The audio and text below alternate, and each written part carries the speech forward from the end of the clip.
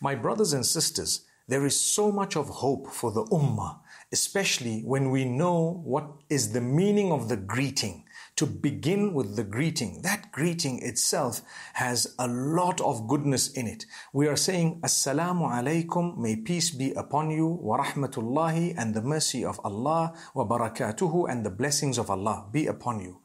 That if you are genuine in that greeting, you would solve a lot of the problems on earth.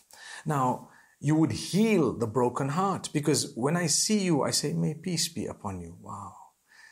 And I respond, may peace be upon you too.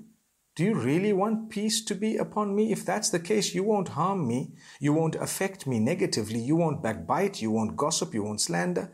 What a peaceful life. What hope there is for this ummah. Subhanallah. How calming and healing it is to hear someone say, Assalamu alaikum, my brother. Assalamu alaikum, my sister. Subhanallah. If you're genuine, the problem with us is we're lacking sincerity.